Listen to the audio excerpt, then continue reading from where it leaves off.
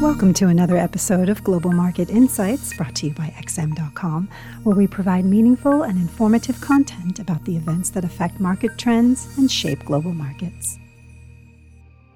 It's Thursday, the 9th of September, 2021, and you're listening to the Daily Market Comment Podcast by Rafi Boyadjian. I'm Maria Pachardis. Thanks for joining us at XM.com. The European Central Bank will probably join the taper bandwagon when it announces the outcome of its policy meeting later today. However, with some way still to go for the Eurozone recovery and a sizable degree of uncertainty about the outlook, policymakers will likely attempt to avoid calling the move tapering so as not to spark a market tantrum. A sharper than expected slowdown in the pace of asset purchases would risk pushing up Eurozone government bond yields, which had climbed to elevated levels before the ECB intervened and stepped up its emergency bond purchases in March. Although the euro area's recovery is somewhat more fragile than America's, it's difficult to see hawkish Governing Council members supporting this accelerated pace for much longer, given the progress since March. Bond yields have come down considerably from the yearly highs. The EU's Virus Recovery Fund is finally being dispersed among member states, and the economic data remains solid despite some easing in the growth momentum. More importantly, perhaps for policymakers, inflation in the euro area hit a decade high of 3% in August. President Lagarde will have to tread carefully in her press briefing to reporters if she does not want to see any reduction in the pace of asset purchases being perceived as tapering by the markets. However, even if today's meeting turns out to be slightly more hawkish than anticipated, it's unlikely the euro will be able to make significant advances, as the bigger questions about how PEPP will be wound down will probably be put off until December. Plus, investors will want to weigh the ECB's taper plans with the Fed's before substantially adjusting their euro-dollar positions.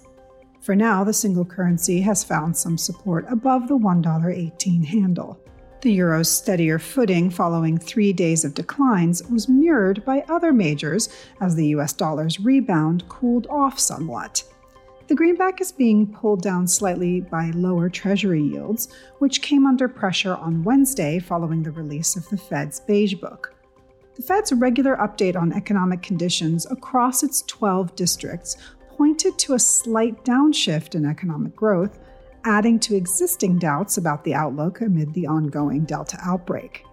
With central banks gradually removing or getting ready to trim their pandemic-era stimulus, markets are becoming increasingly anxious about how well the recovery will hold up. The dollar's broad retreat bolstered even the riskier pound and antipodian pairs. Sterling edged back above the $1.38 level, and the Aussie and Kiwi were last up about 0.2%. Though the overall mood was one of risk-off, which lifted the safe haven Japanese yen against most of its peers. Apart from the dollar's pullback, the pound found support in more hints from the Bank of England that a rate hike is forthcoming next year, following Governor Andrew Bailey's hearing yesterday before a parliamentary committee. The Canadian dollar underperformed after the Bank of Canada cited some downside risks to the growth outlook, even as it kept policy unchanged yesterday. Sentiment in equity markets was also dented by the growth concerns and fears that central banks might withdraw stimulus too quickly as the Fed looks set to announce tapering soon.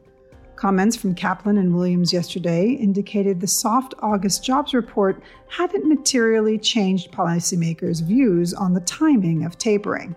Meanwhile, another round of crackdowns by Chinese authorities on the gaming industry slammed the stocks of gaming companies, not just in China, but those listed in the United States as well.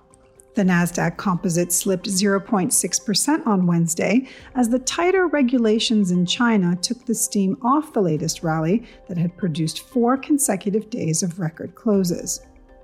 The S&P 500 and Dow Jones also closed lower, and their futures were indicating a negative open today.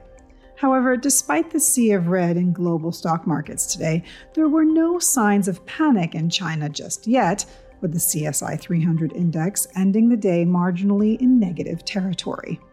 Investors will be watching more Fed speakers today, as well as the debate in the House Ways and Means Committee plan on part of the $3.5 trillion infrastructure bill.